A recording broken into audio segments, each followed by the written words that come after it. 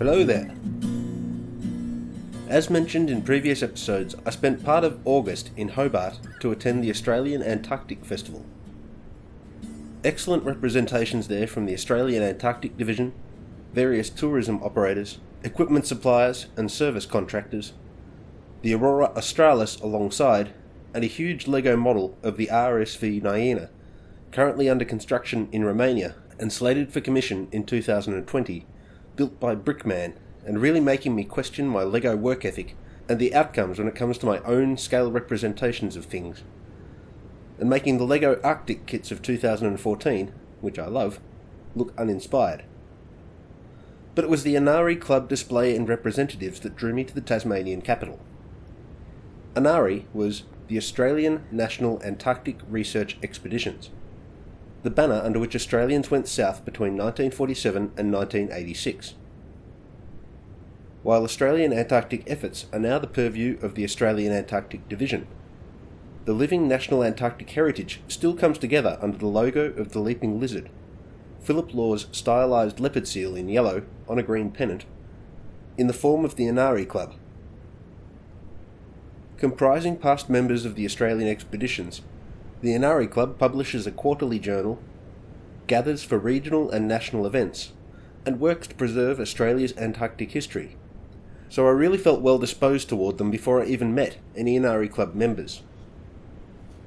On arriving at the festival, those club members attending to their display booth made me feel most welcome, and many of them sat down with me to recount some of their experiences in Antarctica and Australia's subantarctic islands. Where my lack of experience in interviewing often leaves me with a lot of dead air to edit out of a recording, where I don't know what to ask and the subject doesn't know what to say, the Inari Club members, being a self-selecting crowd of Antarctic enthusiasts, rarely needed much prompting to hold forth about their time on the ships, the islands, or the ice, and pressing record on my device felt akin to turning on a tap. The information just flowed out of these people who seemed happy to share their stories with me, and by proxy, with you. A couple of Inari Club members weren't willing to share their experiences with my recording device, but I was very happy to meet them regardless. The opportunity to meet and speak with each person who gave me the time of day made my trip to Hobart worth my while, and where previously I could pull books off my shelves and point to faces and tell you who a particular person was and what they did in terms of Antarctic history, there's now a small number I can point to and say, I met them and we had coffee and talked about their dog team, or I sat next to them at the Macquarie Island 70th anniversary dinner and they told me about the fun and games involved in operating a hydrogen generator, which is frickin' cool. I recorded interviews with around a dozen Inari Club members and will publish them as a series of September episodes. I'm incredibly grateful to the Inari Club for making me feel so welcome in their company, for sharing their experiences with me both on and off the record, and for their interest in my own experiences as a diver at Ross Island. I wanted to get to Kingston to record some interviews with current Australian Antarctic Division staff, but that never came through, and the same is true for the Institute of Marine and Antarctic Studies, which is a division of the University of Tasmania. So there's still a lot of material I would like to bring to the series through future visits to Hobart, or through coming adventures with Zencastr software.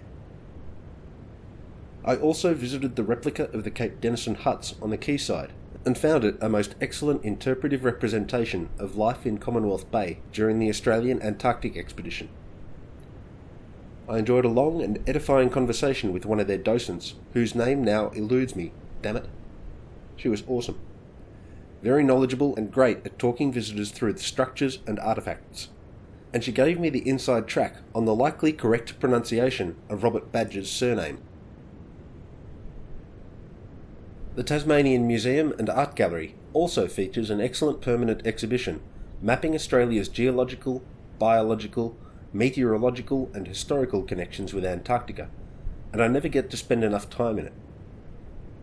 The Bond Store section of the museum was host to the finalist images of the festival photographic competition, and the beautifully printed and artfully lit pictures made for a stunning showcase of the best entries, a worthy win going to Sam Edmonds. So, on to the first of the interviews I recorded at the festival. I did what I could to restrict the extraneous sound of the hardware, and then again in post-production, but festivals are inherently noisy, so the sound quality is what it is. But this series is known for its content and not its form, so the sound quality shouldn't bother anyone still listening at this late stage. Here's what I recorded on sitting down with Bob Tompkins.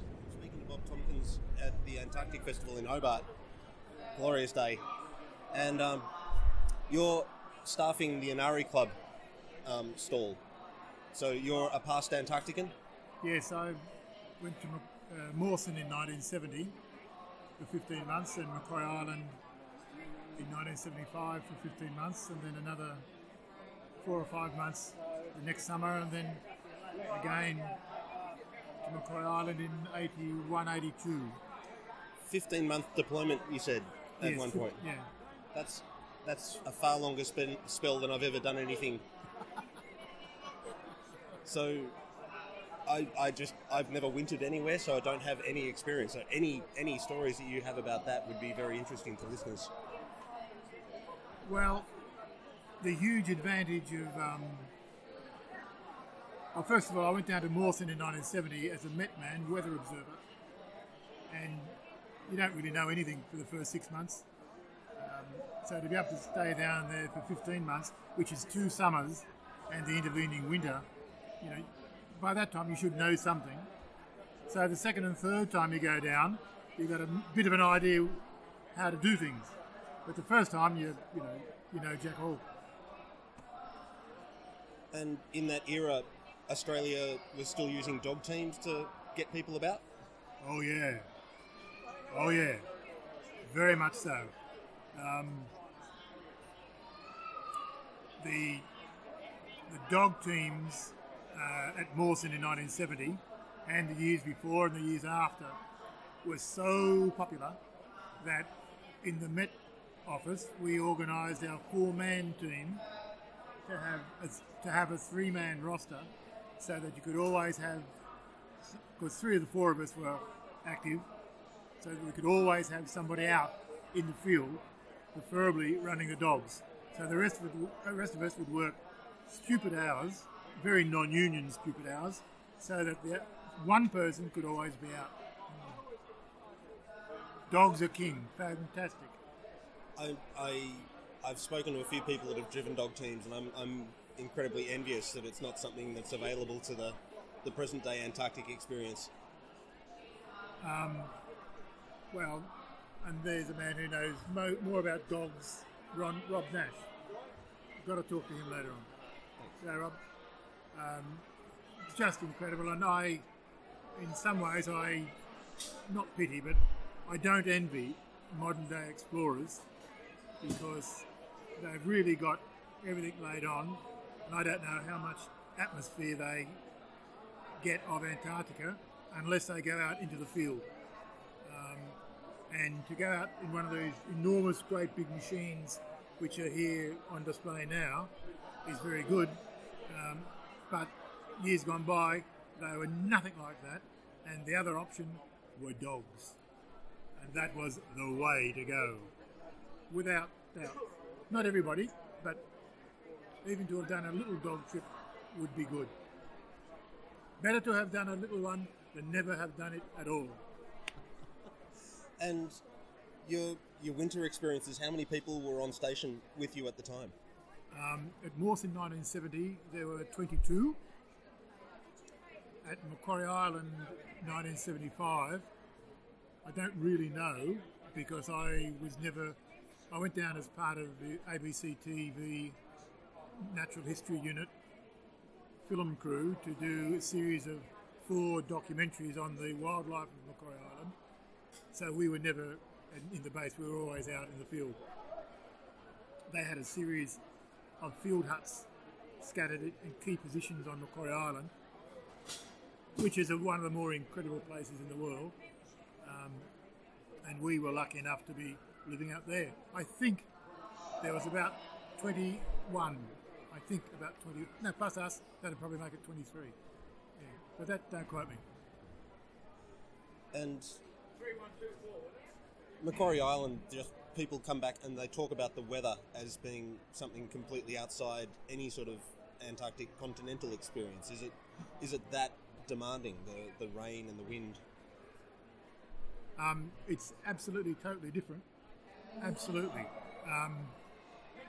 But when people talk about being cold in wouldn't it be colder if you went to Antarctica? Well, it is, but then you've got the proper clothes and you've got things to do, and after a while you more or less acclimatise to it. In fact, there have been studies done on acclimatisation, and it happens. Likewise at Macquarie Island, if, like us, you were out in the field, I think we slept out in the field 78% of the nights over 15 months, and that included 5 or 6 weeks where we actually slept in a bed in the base, but went down the elephant seal by day. So we slept there, but that's all. But when you're in that sort of environment all the time, you gear up to it, you become accustomed to it, and you learn how to manage yourself so that you didn't get too adversely affected by the weather. And at Macquarie, we had the enormous advantage of having warm, dry field huts. So we didn't live in a tent. So no matter what happened in wintertime, no matter what happened in the daytime, we could always go back to a very small, snug, warm hut, and that was fine. These were the apple huts of the no, this is way before apple. Oh, okay. At Lusitania Bay, Lucy Bay, with 55,000 king penguins were breeding. It was an old engine aircraft packing case, which rather than throw away, they dumped at Macquarie Island, 2 of them, sort of waterproof them, more or less windproof them, and when you put a fireside heater inside, they're absolute like a snuggery. They were beautiful. Was working in Antarctica something that you'd held as an ambition from childhood, or was it something that crept up on you, or was it something that was sprung on you? I hate to say it, but I almost had never heard of it. Didn't know anything about it. And I did a fair bit of rowing in New South Wales, and I was really cheesed off with one state championship I was participating in, because we didn't do very well because half the crew was slack as blazes, and I was pissed off. And I just put my head up that night, and there was an advertisement for service in Antarctica. So I said, right, that's me, I'm off. And I was two people out of 400 applicants who was accepted. So it was my day. So I said, right, that'll do me. And down I went. So and never looked back since. Quite a life-changing moment. Absolutely. It's absolute, totally life-changing. Absolutely. In a very, very, very good way, very positive way. What?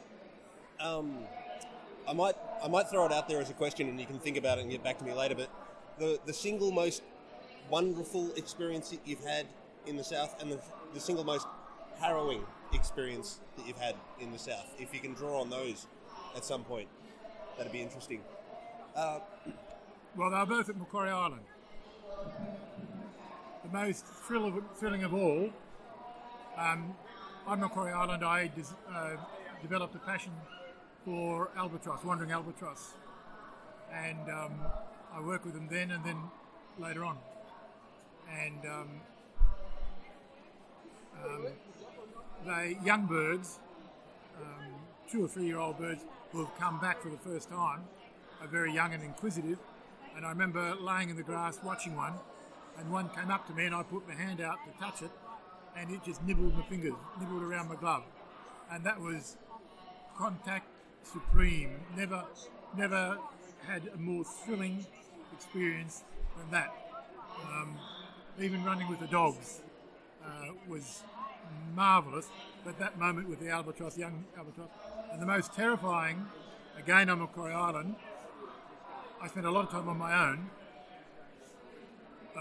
and maybe head office shouldn't hear this, but sometimes you do things which you shouldn't do, and I wanted to go from point A to point B along the coast, and they said you can't do it, and I said, oh righto, so I tried to, and then I had to go up a very steep cliff to get to the top, to get over there, And the penguins were going up there, so I thought if they can go up there, I can go up there.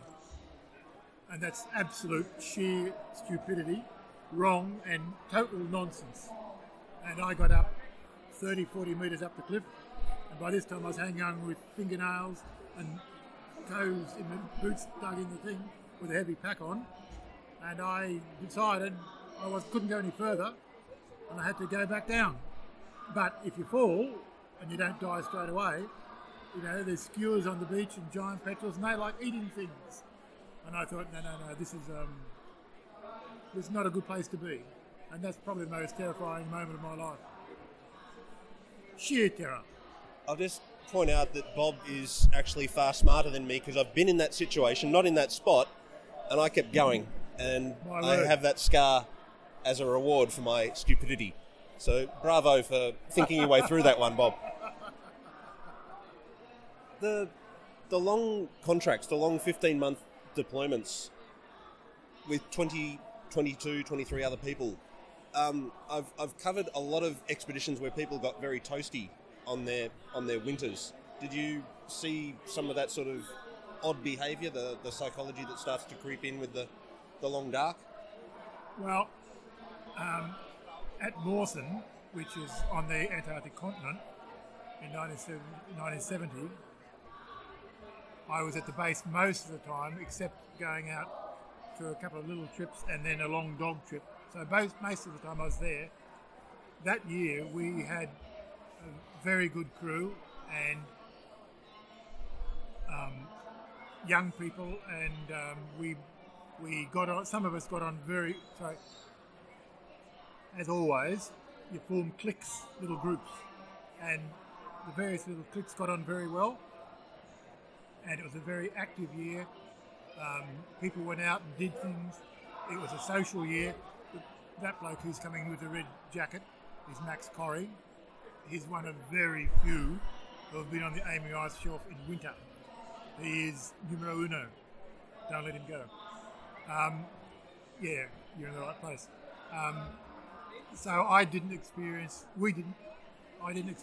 any long-term hassles. We had a hassle with one bloke, but sheer group pressure kept him on the straight and narrow. Yeah, kept him on the straight and narrow. But at Macquarie Island, again 15 months, I wasn't at the base. I spent almost all that time with another individual bloke, David Pera, who's one of the world's leading wildlife program makers. And he'll be down here later on today. Who I'd met at Mawson, by the way, and done a big dog trip with, so we knew each other. And a better companion you'll never find. And it, again, also was a sublimely wonderful year. So I have had no experience. And my summers, I've not had any problems, but I was out in the field all the time. So I'm lucky. I've never had any of those problems, but I know they do exist.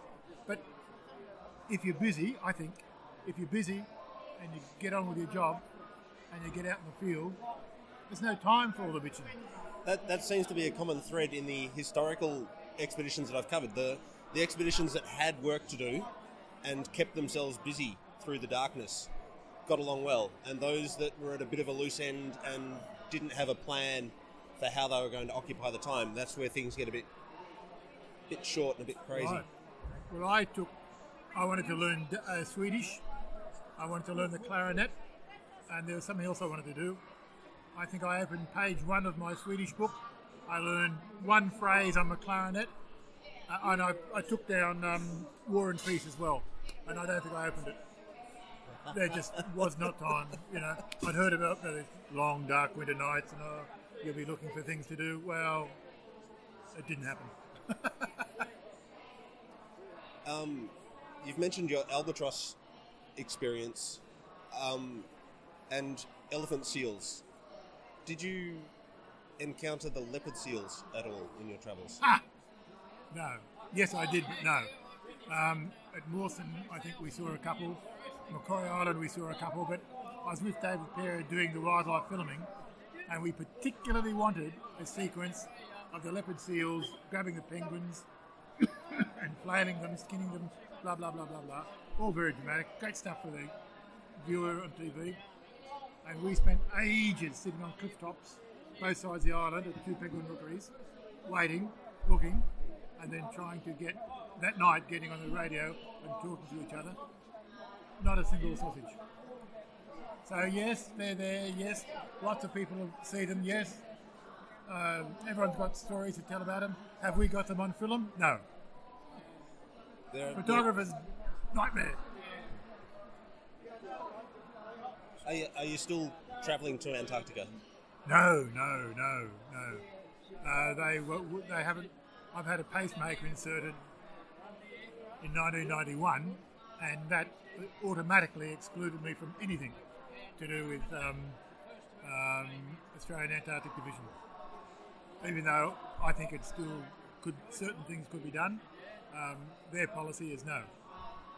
But you're clearly very active in the Inari Club. Oh, a little bit compared to some people. Just potter along. Interested, yes. Not that active in the club. Thank you so much for your time. That's amazing.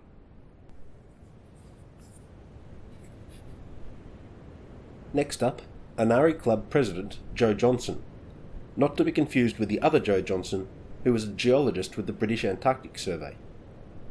Such confusion isn't new to me, Matthew MacArthur being a ridiculously common name among my cohort, to the point there were 3 of us on the New Zealand Register of Commercial Divers at the same time, and one of them was a student in my Marine Invertebrates and Ecological Statistics units back in 2005. Stupid common as muck name. Could have been Max Delta V, but no to adventure, and yes to tradition and stodgy Anglo conformity.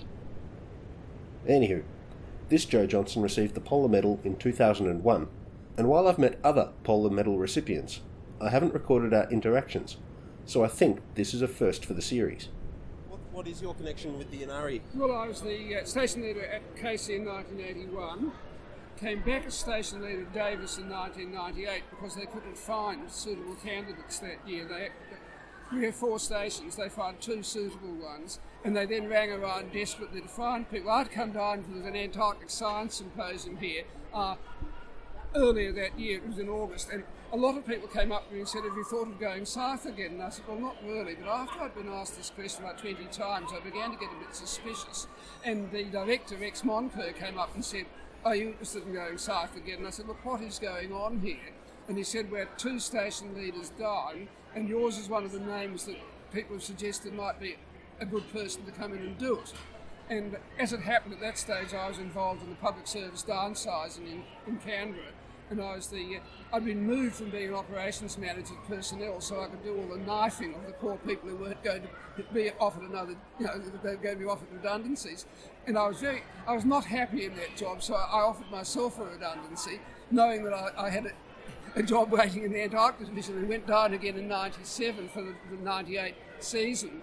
I came back from there, and the Antarctic Division wanted me to stay on another 9 months to work on the survey for the Airlink. So we're working with James Shelvin, who was working full-time at the division. We together designed the new Antarctic Airlink. And that sort of somehow fed me back into the Antarctic community. And I was, a couple of years later, asked to join the Names and Medals Committee that decides place names and the award of the Antarctic Medal. So I chaired that for 10 years. Having decided, I said I'd do it for a year. And 10 years later, I thought, well, it's time I broke this mould.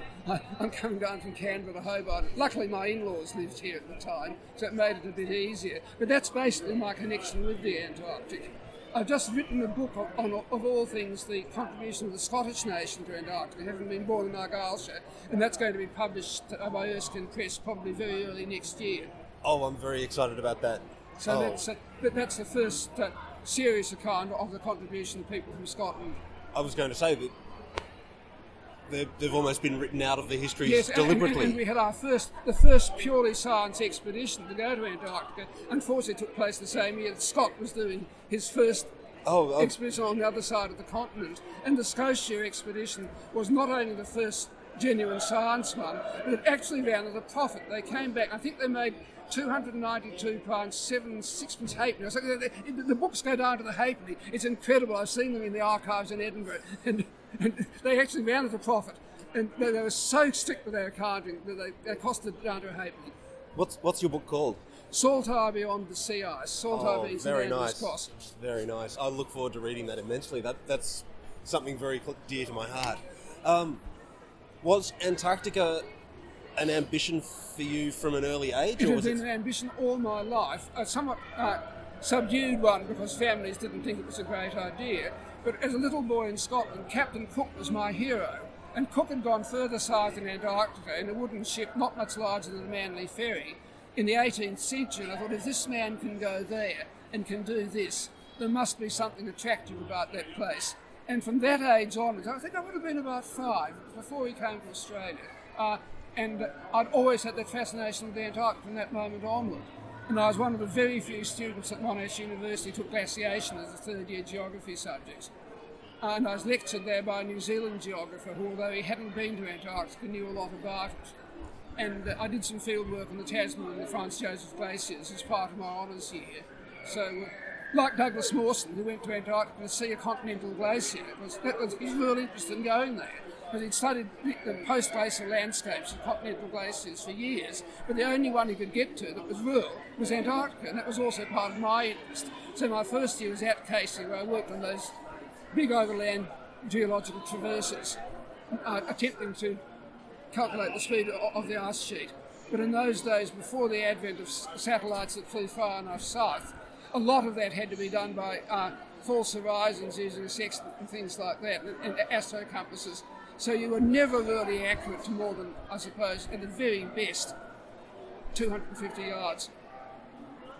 And your leadership role at which station? At Casey and then again at Davis. And I went down twice as what they call the voyage leader, looking after the relief ship.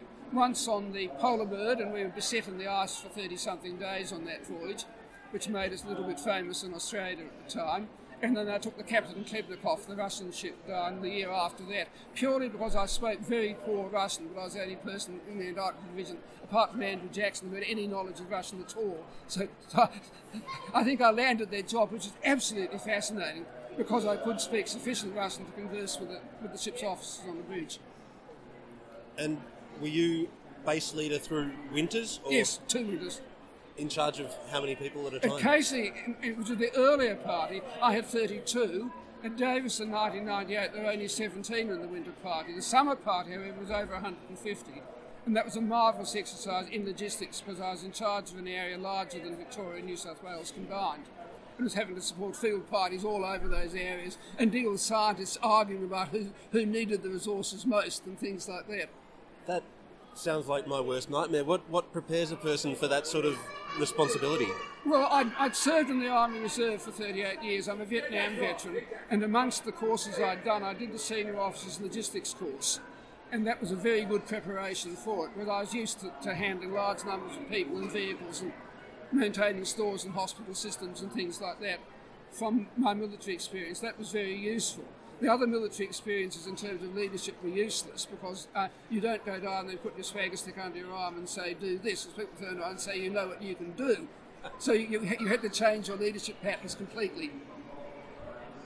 And I've been asking people, and you're welcome to think about this and come back to me later, the most inspiring moment in Antarctica and the most harrowing moment for you in Antarctica. I think the most inspiring moment is just the confrontation with a fairly pristine environment and the fact that you are in an area that man hasn't had a chance to completely despoil yet. I think that's the most exhilarating part of it. I think if you, and I'd studied, just as for interest, I'd done a diploma in theology through the Jesuit College in London. And being educated by the Jesuits gives you a very good insight into theories of creation and things like that. They don't teach you that God arrived and the Pope blessed him. It's far more complex than that. And so I was able to look at all these theories of the origin of mankind and the earth before man despoiled it. And although you don't have much time to contemplate that when you're running a station, it's still very interesting. The most harrowing moment, I think, was having an expedition in my first year who got critically ill and we had to operate on him, and it was a touch and go operation. He survived and he actually went back 4 years later and was subsequently awarded the Antarctica Medal for rescuing a person who went through the sea ice at Davis. And that was an operation the whole station had to get involved in. At the time, the immediate post-operative diagnosis wasn't good, and I was having to cope in my mind with how I would handle a death on the station and the effects that would have on the station's morale, because the patient was one of the most popular expeditioners. His nickname was Indian because he was one of the very few who didn't want to be a chief. Very, very nice man, still alive. That expedition, we got on so well together, we have a reunion every 5 years in a different part of Australia each time. And we still see 2/3 of the survivors at any one of those. So I think that's a backhanded compliment to my leadership. I think it is. The intensity of life on station seems to either go one way or another. It becomes very intense, long-lasting friendships, or you never want to see that person again and you'll go a long way out of your way to avoid them. I think it's fair to say that the success rate of expeditioners is about 80%. 80% love the Antarctic and would come back at every opportunity, and there's always a few blokes who don't. There's always at least one person I find in the party who should not be there for a variety of reasons, quite often his own, and they never want to come back again. They can't see the ship coming quick enough. But generally speaking, a good party will manage a couple of misfits. I was very fortunate in that year that 3 of my expeditioners were ex-submariners, and they were used to putting up with anybody in a confined space. And in fact, in those days, the psychological tests to select the expeditioners were based on the Defence Department's submariner test. That if you could survive as a submariner, the chances were you'd survive well in the Antarctic. And they actually did. They were very, very good, those 3 fellas, and I still see them every 5 years, and we get on very well together. What's your theory, Mr. Johnson? That's the expeditionary syndrome. Hi, Joe. What was the ratio of ex-military to civilian participants in your time? In my first expedition, I had out of 28 who wintered, 5 were ex-servicemen. Of those, 4 would have been out of the 5 best expeditions on the station. The other one was a civilian who had been a plumber up the back of Narberthong in Victoria and got on very well with everyone. But the servicemen tended to be the best purely because they were used to doing what they were told. They were used to living in an environment that wasn't all that friendly to them, and they were used also to having to tolerate everybody else. I mean, a military section, you depend on everyone else for your livelihood, and as a result, you get on well with them even if you wouldn't want to. And I think the military in that way is a good preparation, but on the other hand, someone who survived in a country area can be very good. I'll give an example. Towards the end of my stay at Casey, when the relief ship had actually just come in, one expedition was blown off a platform and needed a skin graft on his leg. Now, my doctor for the whole year before was a young 2 years out of hospital graduate, and he got very worried about this because stocks of anaesthetics, bandages, etc. had run down, and the new lot was only just being put into effect. But the incoming doctor had been the doctor at Yackandandah in Victoria and was taking a year off to get away from Yackandandah. He took one look at this guy and he said, "I've seen worse than that on the Yak pub every Saturday night. I'll fix you, son." And took him away and took a graft off his backside and stitched it onto his leg and didn't look back. And you know, he wasn't worried about lack of sterility and things like that. And that kind of person is extraordinarily useful.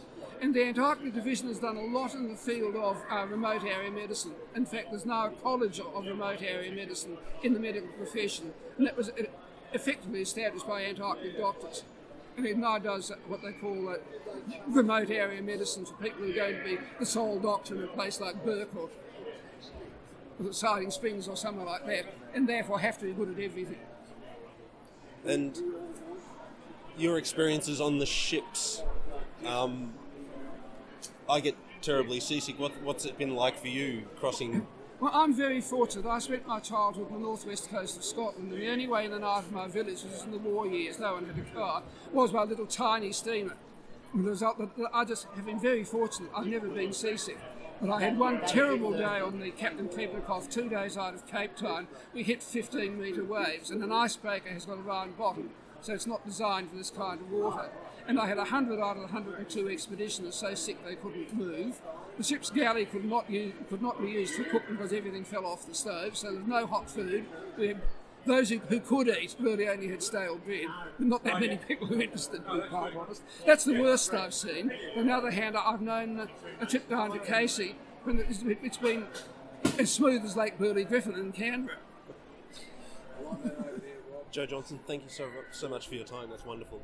Well, hopefully for some use. Ian Toohill is in the process of generating Inari Club oral histories, and graciously placed himself on the other side of the recording device on the festival Saturday, in addition to making many invaluable introductions on my behalf. I'm speaking to Ian Toohill at the 2018 Antarctic Festival in Hobart. Ian, can you tell us what took you to Antarctica Police? Well, in 1957, when I was 8 years old, I watched Sir Vivian Fuchs cross the Antarctic continent on a film for the first time, and it inspired me. And I said, one day I'm going to go there. And so, as an Army Reserve officer responsible for a troop of Larks, which are light amphibious resupply cargo vessels that we use ship-to-shore resupply, in 1981, based out of South Melbourne, which is where the Antarctic Division used to use our craft to resupply Macquarie and Antarctica bases in those days. They replaced the old duck that was used in the 50s and 60s. And I was an Army Reservist, part-time soldier, and I went to the boss and I said, "Sir," I said, "I'm keen to go south. Would you accept a reservist?" And he said, "Give us the time, pass the courses, and you're in." So I did all that. The training program required about 6 weeks of training up in Middlehead, Sydney, and doing various courses. And so I was the third officer with the Army Lark Detachment to Inari in 1982-83, which was a fantastic, life-changing experience and the fulfilment of a dream. I haven't covered enough history in the series to have gotten up to the ducks yet, but the Larks are a similar construction, amphibious. The Lark is a boat with wheels. The duck is a truck with a prop. Big difference. In other words, the Lark's seaworthy, the duck's not really. Ah, that's an important factor, particularly at a spot like Macquarie Island. Absolutely, yes. And I can recall at Macquarie Island in '82 when we were there on the dear old Nella Dam, which is now at the bottom of the sea, unfortunately. I've got a video of that being sunk, and it took a long time to go. They didn't want to. They could have brought it back to Melbourne, but it was an insurance job, worth more at the bottom of the sea, which really upset Dr. Philip Law, who was a personal friend of mine at the time. He's dead now, of course, but because he'd been promised it by the government for $1 million as a museum to set up in Hay in Adelaide. Didn't happen. Anyway, Macquarie Island, we were unloading significant amount of steel girders and concrete and other things for the rebuilding program that was going on all our bases at that time. And I can remember coming into Macquarie Island with the ship, with the Lark, quite poorly loaded because the girders came down a bit skew with, and we were on quite an angle going in the shore, and if we capsized it'd still be there because they've got no voids, they sink very quickly. And there is one actually did sink at Davis years ago, and it's still there somewhere on the bottom. But a fantastic piece of kit, and in fact the Inari Division, or the Antarctic Division, now uses those Larks that we had that the Army gave them after we'd finished with them, and they're still using them from Macquarie Island because there's nothing else to do the job as well. Who built those? They're American, of course. The Yanks had a Lark 5, which it is, it's a 5-ton load carrier. Then they built a Lark 15 load carrier, and then they had a Lark 30, which is so damn big it wouldn't fit on a road. That Australia bought all the spare parts off the Yanks. It would have been back in the late 80s, I suppose, when they got rid of them. And we're still using them today. Well, we're not, but the division is. And the training that you said you did at Sydney for them, yeah, what did that comprise? At the Maritime Wing for Army School Transport, I was a transport officer at that time, was based in Middlehead. It's a place called Chowder Bay, which is now a heritage site, handed back to the state government. The Army's not there anymore. Stunning place to live and work, and that's where all the training used to occur. And how manoeuvrable is a Lark? Like if you've got if you've got sea ice coming at you or an iceberg coming down the... how quickly can you get out of the way? It's a thin-skinned aluminium hull, and its maximum speed would be 10 knots. That's still pretty a 300 impressive. horsepower Cummins diesel engine, so pretty powerful piece of kit. We used to do all our training in Port Phillip Bay, go down to Swan Island, which has a military base on it, work out of there at weekends and for weeks on end sometimes. In the entrance to Port Phillip, where the weather can get pretty cut up. It was when I was with the reserve, but all our regular army training was at Middlehead in Sydney. What sort of conditions would preclude lark operations? What sort of swell conditions can you work through? Well, I've had them out on Port Phillip Bay when it's probably been 4 to 5 metre swells, which is about the maximum you'd want to run them in comfortably. I remember coming back from Swan Island one weekend where we had to get back because I had part-timers that all had to go to work on Monday morning, and most of the crew were throwing up because it was pretty rough, and we ended up going into Black Rock and driving back. And I remember pulling out of the water, and this guy was fishing down there, and he says, "My God, I've never seen anything like that. Would you go back and do that again?" Because we surfed in on the waves and then drove off. Yeah, good piece of kit. Really good. Fond memories, I really do. And what was in place at the time to get fuel ashore at Macquarie Island? Well, we used to float big tanks. They were probably 10,000 litre tanks, and we'd tow them ashore. They were full of diesel, which is lighter than water, of course, and we'd float them ashore. And if the wind was pretty hard, which it quite often was, particularly at Mawson, katabatic winds literally fall down off the plateau every day. You can almost set your watch by it, and so you had a bit of trouble with them wanting to not go where you wanted them to because of the wind. Horseshoe Harbour is pretty small. I don't know that the Aurora fits in easily, but certainly the smaller ships we had in those days did. Can you talk me through the launch operation from the Neladan, getting a lark into the water? I'll tell you a funny story about that. When we got to Macquarie Island, it was late at night, and we wanted to get the larks ashore. We had 3 larks on board Nella, to unload and back load, and my boss decided, we'll get these off tonight and get in so we're ready to start operations at first light. And so my boat was off first, and the Nella didn't have slimming cranes, it had derricks, where you've got 2 arms and drums of coiled steel wire rope move in concert and the sort of thing, and lift things up. And a bit complicated to operate. Anyway, they lifted us into the water, and there's a fair bit of swell running at Macquarie all the time, which is why you have to use larks. You can't easily use flat bottom barges. And that was fine. We got in the water and off we go. No load at this stage, just empty. And you come ashore between a whole lot of kelp and rocky outcrops. It was probably about a 30 metre, maybe 50 metre gap where you can drive in. Well, it was back then, I'm sure it's still the same. And I pulled in out of the water and onto this muddy track, and boom, not going anywhere. Bog to the hull. Get over the side. What the bloody hell's going on here? Oh dear, 4 flat tyres. And what had happened on the ship, without them telling us, the crew, to stop, because it's pretty rough weather getting down there, to stop the larks bouncing on the deck of the ship, they'd let all the tyres down without telling us. And so that was fun, because for the whole night we got no sleep. We had to get a crane out from the base, which is about a K down the track. We lift the lark up, take one wheel off, take it back, blow it up, bring it back, put it back on, then do that 4 times. And by first light we'd finished, and we just started work with no sleep. Fun and games. Oh, it's part and parcel of working in those sorts of latitudes. That is indeed. I've been asking people to recount their most inspiring moment in the South and their most harrowing moment. And you're welcome to take some time and come back to me if you want to. No, I don't need to. Probably one and the same. And the most inspiring moment was, I was making a documentary down there, by the way, for the Education Department, because I was and still am a secondary teacher. I told you I was an Army reservist. I just had leave for 9 months to go and do this with the Army. The Army said, we'll give you leave to do it. And the Education Department said, the department said, we'll give you leave to do it, so long as you make us a film. I was a film and TV producer for the Education Department at that stage of my life. And the Army said, well, we'll leave you at Mawson Base over the summer, which was about 8 weeks, when they normally don't leave the Army crews there. They take them back and forth on the ship. They left me there with one lark and one engineer operator to make the documentary, so long as it didn't interfere with the Army operation, which it didn't. So I didn't get a lot of sleep, but I did both jobs.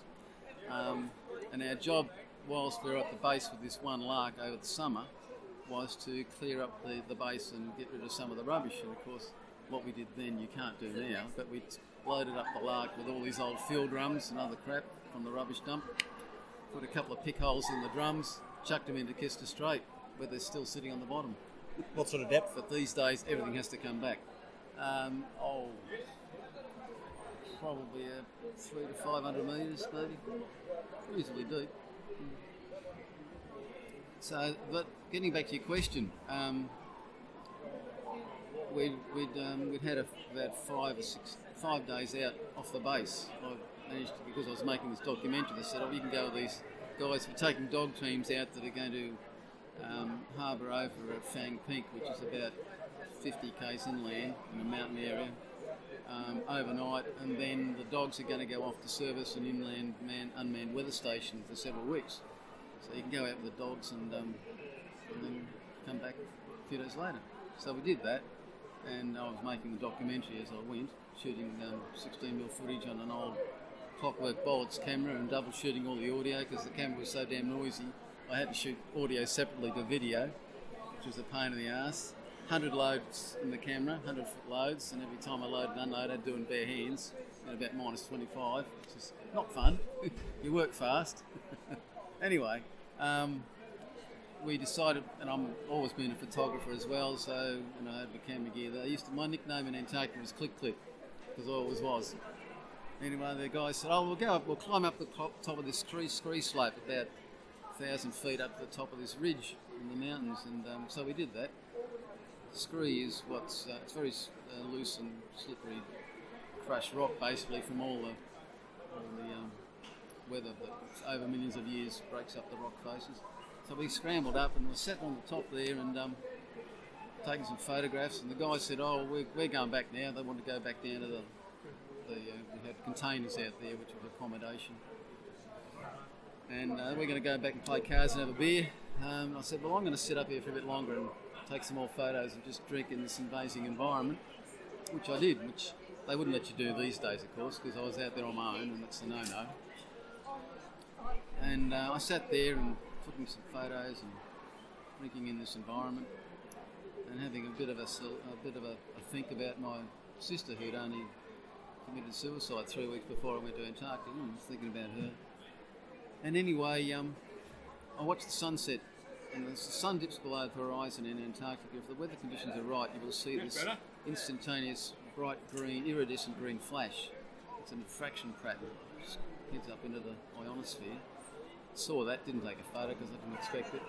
And I'm sitting there a bit longer, and I could hear the rocks around me popping and spitting, and I looked around, and these little bits of rock flaking off, which is what sort of causes scree. Because the sun had been out and these rocks are dark, blacky brown, they absorb heat. And when the sun sets, the temperature drops so rapidly that they lose their heat so quickly that they fracture. So that was an interesting experience. And then I'm sitting there a bit longer as I'm slowly freezing, and it was a twilight because the sun doesn't actually really set; it goes below the horizon. But it's twilight pretty much all night at that time of year. I'm talking late January. I could hear this moaning and groaning, something akin to a ricochet or a whiplash in the distance, like very faint. I thought I was hearing things, but I went back to the base a few days later and I said to one of the weather guys, what was all that about? He said, you're just listening to the plateau move, which it does constantly. So that was a pretty seminal moment for me. Yeah. But on the way back from that hill, after I was getting too cold, I thought, I've got to go back down. I'm walking along the edge of the mountain ridge on a moraine line, which is really something you shouldn't do because that's where crevassing will occur because of the plateau moving slowly but inexorably past the mountain ridges. and walking along and on my own, and next thing my foot falls into a gaping hole that's created in the snow, and my foot's dangling in open space. Obviously, I'd trodden on a crevasse. Don't know how deep or how big. The adrenaline's thumping. I sat there for probably only a few seconds. Felt like an eternity. So what am I going to do here? Nothing's happening. I'm okay. So I just slowly bummed back, turned around very gently and carefully, and trod on every footstep I'd made. Back about 100 metres, and then we took a 90-degree turn out onto the plateau for quite a while, and walked back that way. And when I got back to the hut, the guys were starting to get worried because I'd been out so long, and they were thinking of radioing Mawson Station to say, this guy's lost, we better go and find him. That would have been an absolute disaster for me and everyone else, but it didn't happen, so it was all good. It seems a common thread that so many of the people I'm speaking to, their most harrowing moment involved crevasses. Yes. And I'm terrified of crevasse fields, and I think I've justified that, having spoken to so many members of the Inari Club this weekend. I think it was an irrational fear earlier. Now I think it's a rational fear. It's a very real risk in Antarctica. Yeah, well, you know the story about Mawson, of course. Yes. And the last thing I did before I left, because I did a lot of flying with the chopper pilot, New Zealand pilots, very good. They used Bell Air Rangers in those days, Jet Rangers. He said, mate, I want you to, I've done you a few favours. I want you to sit on the skid. I want to photograph down onto the glacier and down the crevasse on the Salisbury Glacier before we go. And so I sat on the skid and took these photos for him. And then we left and we went back to Davis on the way back home after the ship returned. And we left from Mawson, we got to Davis. Blizzard conditions had slowed us from unloading the ship or backloading the ship at Mawson when it came back. It was only probably 100 metres offshore, but you wouldn't see the ship till you hit it sometimes because it was whiteout conditions. But we had to keep working because we were on a real tight time frame. Anyway, by the time we left Davis a week or so later, we were a week behind schedule. And overnight the sea had frozen probably to about a centimetre or so. And we'd stayed ashore that night, and the lark's going out over this like sheets of glass, which we're breaking as we're going. It's like a shattering glass sound. And these huge sheets of thin ice were just scooting out in front of us. There's no friction in front of us. Fantastic sight. Oh, we got back on the ship. They lifted us back on. We pissed off, and that night the sea froze to the point where we couldn't move. So the ship was stuck fast. The Nanook S we were on at this stage, it's an ice-reinforced double-hulled ship. It's not an icebreaker. And so we were in trouble. And the ice was getting thicker by the hour. A couple of days later, we decided the captain said, we'll get some of the guys over the side to try and dig the ship out, which you can't really do, but it gave them something to do to stop them being beside themselves. A lot of these guys have been there for 15 months and desperate to get home. Us summerers hadn't been, so it was an adventure for us, I guess. But we couldn't dig the ship out.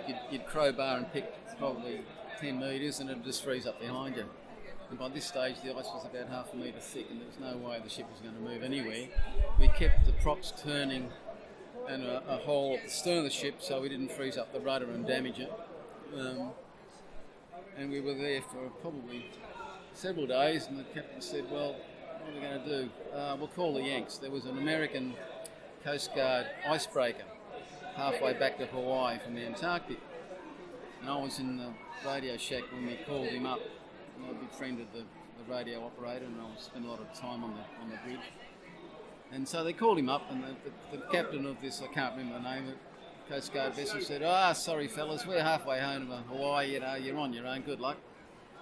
Thanks very much, fellas. So the captain said, well, what are we going to do next? Because there was this big iceberg that kept circling the ship like a predatory animal, that if it decided to come through us, would have taken us out, because icebergs are 4/5 below the water and 1/5 above. And we're a little 3,500 ton ship. We wouldn't have lasted very long. We would have had to abandon ship. But that was we're monitoring it constantly on the radar. So he said, we'll get onto the Russians. So we called up the Captain Markov, which was on the other side of the continent. 2 weeks steaming away. And this very thick accent comes back with the captain straight away. I can't remember the exact words he said, but in broken English, we have changed direction. We'll be there in 2 weeks. We're just clearing it with Vladivostok, which is our home port. So the Russians, who were technically our enemies at that stage during Cold War, said we're on the way. Without a question, we're coming. The Yanks told us, good luck, you're on your own. Interesting story. And was that the solution? The Russians coming was... Well, unfortunately, we never got to see them because they were halfway there. About 5 days later, there was a massive hurricane developed north, and it broke these leaves up in the ice, and we were able to punch our own way out very slowly throughout the night, steering very carefully past these massive icebergs with our spotlight. With our spotlight on the front, lighting everything up, and then we went out into the hurricane. So for about 3 days, 48 hours at least, it might have been longer, I lost count of time, we're in this massive seas, 100-foot swells, 30-metre swells with rollers on top. The bow of the ship would turn to the left, the right, while the stern twisted to the left. We got kind of occasionally we got water down the funnel. We had a set of 3 massive waves that smashed one of the helicopters on the heli deck, which was a total write-off. Stretched the aircraft tie-down straps to the point where it nearly went over the other side. The captain sent one of his mates down to me at one stage. I was strapped into a bunk trying to have a bit of rest, but you couldn't sleep. The noise was horrendous, the movement of the ship was horrendous. Our cabin was over the stern. The prop wasn't governed very well. Every time there was a massive swell, you'd nose drive into one swell, and then you ride up, and then the prop would come up out of the water and race, and then smash back into the water, and that went on for hour after hour. The cook had 3rd-degree burns in the galley, and there was no food. He broke his arm. Only a cold Danish salami, which no one wanted because we all felt a bit crook. In those sort of seas, you would.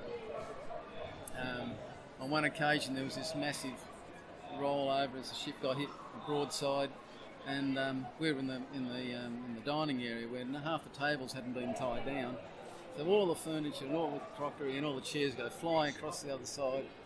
And I remember vividly there's a couple of guys who'd been watching some Danish porn because there was nothing else to watch on the ship. Just died for the TV and the VCR because they're the only things I wanted to say. Save the porn. That's right. Anyway, we eventually got out of that. At one stage, the captain sent his mate down to me and said, when I was tied in my boat, look, he said, if this gets any worse, you're going to have to be on deck with your crew and everyone else. All the expedition's going to have to be out there to help us jettison all our deck cargo, because if we broadside, we're done. And so he kept and we were quite low in the water, we were heavily laden. And he kept the head into the sea. I can remember this captain, Gisli Gudjudsen his name was. He was an Icelander, top bloke, in the late 30s, and he stood on that bridge for days on end, hardly any sleep, with a cup of black coffee in his hand, moving with the motion of the ship, never spilled a drop. Yeah, it was fantastic to watch. Anyway, we finally got out of that, and the ship was like a ghost ship because everything was iced up. The anchors were frozen into the corrals on the side of the hull. They had to get guys over the side to smash them out with big lumps of wood. And we had these big wooden mallets we had to smash up the ice on the deck because it was highly dangerous. And then we got back to Hobart about a week later. That's the So there you nearest. go. That's the nearest thing I've heard in the time that I've been talking to people about their experiences in Antarctica to an absolute disaster. Like It could have been. all hands could have gone Well, down there there. were times when we were concerned. Yeah. Anyway. And you're the Inari Club historian. You've been recording oral histories with Inari Club members. Yes. I took that job over from another lass who was doing it previously, and she did 69 of them. And I've probably organised about another 15 or 20 so far, and we're continuing to do it. Tomorrow we've got the 70th anniversary of the Macca first expedition happening tomorrow night, and we've got some of the original guys that were there coming in the early 50s, and 2 of the duck operators that were there on that very first trip. I'll be there tomorrow, and so I'll be doing some more oral histories and recording the whole thing on video. I'd love to sit in and just watch how you go about it, because I don't have any training. I'm making this up as I go along. Doesn't matter, mate, you're passionate about it, that's what counts. Thanks very much for your time. Well done. My pleasure. John Gillies was a radio man with Inari, and I recorded a most excellent recounting of his time on station, the challenges of the job, and the changes he saw during his career as communications technology moved forward in leaps and bounds. Unfortunately, my own relationship with some of that technology tripped me up, and I didn't end up with everything I thought I'd captured. So I hope John won't mind sitting down with me again at some point in the future. I certainly appreciated his handiwork at the Cape Denison Hut replica, where John's expertise provided the replica spark gap wireless unit and the replica acetylene generator, matching the real deals as closely as could only be achieved by someone with John's knowledge and experience. Here's the snippet that remains of our long discussion. School, we had a state school chaplain was appointed there, and he was the second state school chaplain to be appointed in Victoria, and he had been assigned to Macquarie Island on that first expedition in 1948. He was a cosmic ray physicist, and he had turned to religion, which I could never get my head around as to what this had happened. But for our religious instruction, he'd show us his slides and stuffed penguins from Macquarie Island and stuff. And that was Antarctica as far as I was concerned. So, but I kept in contact with him over the years, and when I became a radio technician, I said, well, they need radio technicians in Antarctica, so I worked towards that, went through Cradle Mountain, Lake Sinclair, and learned to ski and all this sort of thing. They eventually took me, and after 3 or 4 applications, and they took me in 1967 there. But when I had asked him about the wireless equipment that was on Macquarie Island, he didn't remember seeing any of it there, but other guys had seen it over the years, and others said they hadn't seen it. And in 1967, these other guys brought the 2 generators and the petrol engine down from Wireless Hill back there, which that was been sent back to TMAG here in Tasmania. One of the generators has been restored and is in the compactors in the controlled atmosphere room, and she won't let it out to get in the salty atmosphere. And the petrol engine, the die-cast crankcase was badly broken. Whether it was broken before they brought it down, I don't know exactly what happened there, but the AC generator is still sitting in their store out in Hobart here and hasn't been touched. So I've got photographs. I took photographs of when I saw it and identified all the people there about 10 years ago when I was down here. And when the chaplain died, I went to his funeral and met people that had known him as a child and talked about this sort of thing. And the year he went, the first year, the mechanic drowned skiing on the lake. And I thought maybe that's what had made him go to religion after being a cosmic scientist.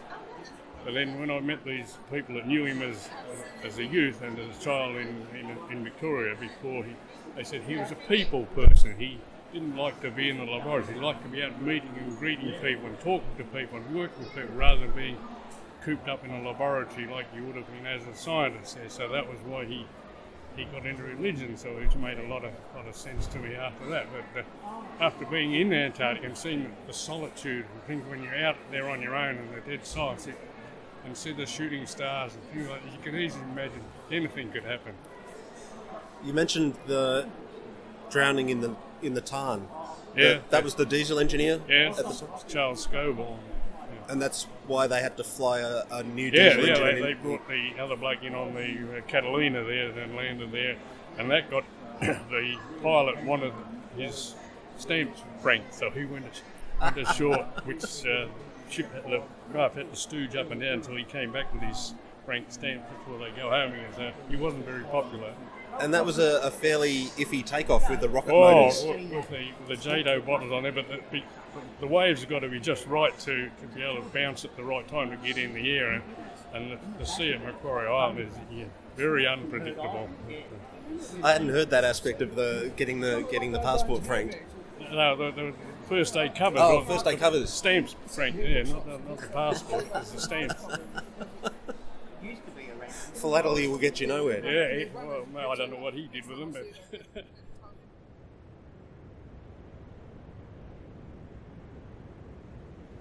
Now, Poetry Corner. I've had an odd association with Samuel Taylor Coleridge's poem, The Rime of the Ancient Mariner, since my early teens. I first encountered the work secondhand as a series of references and plot points in Douglas Adams' novel Dirk Gently's Holistic Detective Agency. That was a very confusing book for me on the first pass, as I didn't know anything about Coleridge or the life of Cambridge Dons. After following up on those, it's become one of my favourite books, but damn it was hard work getting to that state of affairs. I've since read Coleridge's poem in anthologies of his work, in comic book form, and listened to it spoken by professional actors. My favourite variation comes via Dave Davies, an industrial chemist, Hobson's Bay local larrikin, and yet another person who came into my life through Storytelling Australia. Dave was my introduction to the work of C.J. Dennis and helped inspire some of my more esoteric experiments in my own approach to sharing my experiences and inspirations in an oral setting. And it was a tremendous and unexpected delight when, one evening at a fabled knight's gathering, he busted out The Rime of the Ancient Mariner in a rote memory recitation. I didn't catch the start, and Dave presented the piece in truncated form to fit the needs of the night. I include it here with my own recitation of the opening lines to fill the gap at the start, as a taste both of my friend's talent for dramatic interpretation and as a key piece of Antarctic literature. Coleridge lived in the same era as James Cook, and the excitement caused by the voyages of the Endeavour, the Resolution, and the Adventure in the imaginations of the British public found its most passionate expression in Coleridge's epic tale of transgression and penance. Coleridge strove to make the poem appear more profound through archaic phrasings, later adding commentary notes explaining the more obscure passages as though some scholar was reading over the work long after it was completed. A shot at lending some faux antiquity cred to the piece. I don't know how it's perceived in literary circles, but I like it as a story told in poem form, and its Antarctic themes and its central role in a Douglas Adams novel further cement its place in my heart. It is an ancient mariner, and he stoppeth one of three. By thy long grey beard and glittering eye, now wherefore stoppest thou me? The bridegroom's doors are opened wide, and I am next of kin. The guests are met, the feast is set, mayst hear the merry din. He holds him with his skinny hand, there was a ship, quoth he. Hold off, unhand me, grey-beard loon. Unhand me, grey-beard loon. Eftsoons his hand dropped he. He holds him with his glittering eye. The wedding guest stood still, and listens like a 3 years' child. The mariner hath his will. The wedding guest sat on a stone. He cannot choose but hear. And thus spake on that ancient man, the bright-eyed mariner. The ship was cheered, the harbour cleared. Merrily did we drop below the kirk, below the hill, below the lighthouse top. The sun came up upon the left, out of the sea came he, and he shone bright, and on the right went down into the sea. Higher and higher every day, till o'er the mast at noon. The wedding guest here beat his breast, for he heard the loud bassoon. The bride hath paced into the hall, red as a rose is she, nodding their heads before her go the merry minstrelsy. The wedding guest he beat his breast. He cannot choose but hear, and thus spake on that ancient man, the bright-eyed mariner. And now the storm blast came, and he was tyrannous and strong. He took us with o'ertaking wings and chased us south along, with sloping mast and dipping prow, as who pursued with yell and blow still treads the shadow of his foe, and forward bends his head. The ship drove fast, loud roared the blast, and southward aye we fled. And now there came both mist and snow, and it grew wondrous cold, and ice mast high came floating by, as green as emerald. And through the mists the snowy cliffs did send a dismal sheen, nor shape of men nor beasts we ken. The ice was all between. The ice was here, the ice was there, the ice was all around. It cracked and growled and roared and howled like noises in a swound. At length did cross an albatross, where the fog it came, as if it had been a Christian soul. We hailed it in God's name. It ate the food it ne'er had it, and round it flew. The ice did split with a thunder fit. The helmsman steered us through, and a good south wind blew up behind. The albatross did follow, and every day for food or play came to the mariner's hollow. On mast or shroud, in fog or cloud, it perched for vespers 9, while through the night, in fog, smoke white, glimmered the white moonshine. God save thee, ancient mariner, from the fiends that plague thee thus. Why look'st thou so? With my crossbow I shot the albatross. The sun now rose upon the right. Out of the sea came he, still hid in mist, and on the left went down into the sea. And the good south wind still blew behind, but no sweet bird did follow, nor any day for food or play came to the mariner's hollow. And I had done a hellish thing, and it would work and woe. For all a bird, I had killed the bird that made the breeze to blow. Ah, wretch, said they, the bird to slay that made the wind to blow. Nor dim, nor red, like God's own head, the glorious sun uprist. Then, all averred, I had killed the bird that brought the fog and mist. 'Twas right, said they, the bird to slay that brought the fog and mist.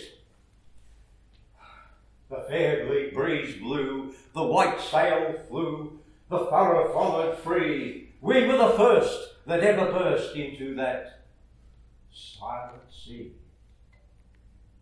Down dropped the breeze. The sail dropped down. 'Twas still as still could be, and we did speak only to break the silence of the sea. All in a hot and copper sky, the bloody sun at noon right up above the mast did stand, no bigger than the moon. Day after day, day after day, we sat, nor breath, nor motion, as silent as a painted ship upon a painted ocean. Water, water everywhere, and all the boards did shrink. Water, water everywhere, but ne'er a drop to drink. And every tongue through utter drought was shrivelled at the root. We could not speak no more than if we had been choked with soot. Ah, well a day, what evil looks had I from old and young. Instead of the cross, the albatross about my neck was hung. The ancient mariner goes through many more trials and tribulations with the albatross around his neck until it falls off and he is able to sail home to his home port and he parts company with the wedding guest. And here are the last two stanzas. The mariner, whose eye is bright, whose beard with age is hoar, is gone, and now the wedding guest turns from the bridegroom's door. He went as one who has been stunned, and is of sense forlorn. A sadder and a wiser man, he rose the morrow morn.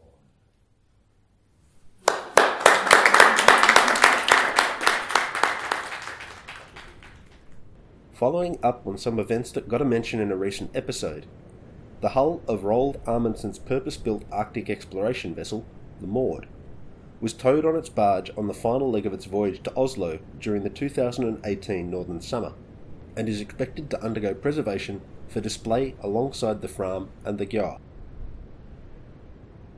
I recently listened to the episode about the Belgica in preparation for collaborating with Manuel of the Random History of Belgium podcast on an episode about more recent Belgian activity in the south, and realised I incorrectly identified Henrik Arctowski as Belgian, where any Antarctic history buff worth their buffing knows Arctowski was so Polish that Poland named its research station in Admiralty Bay, King George Island, after him. I don't know how that mistake snuck in, as it's not as though I didn't know his nationality. I'll track the mistake further and see if it was scripted or an on-the-fly brain fart. I don't intend correcting it in the episode, but I like to know from where the errors arise, so I can buttress my efforts against analogous anomalies as much as I am able. Saying hi to Andrew and Megan this episode, who are awesome neighbours, inspiring parents, and in Andrew's case, one of the most impressive musicians I've ever seen perform.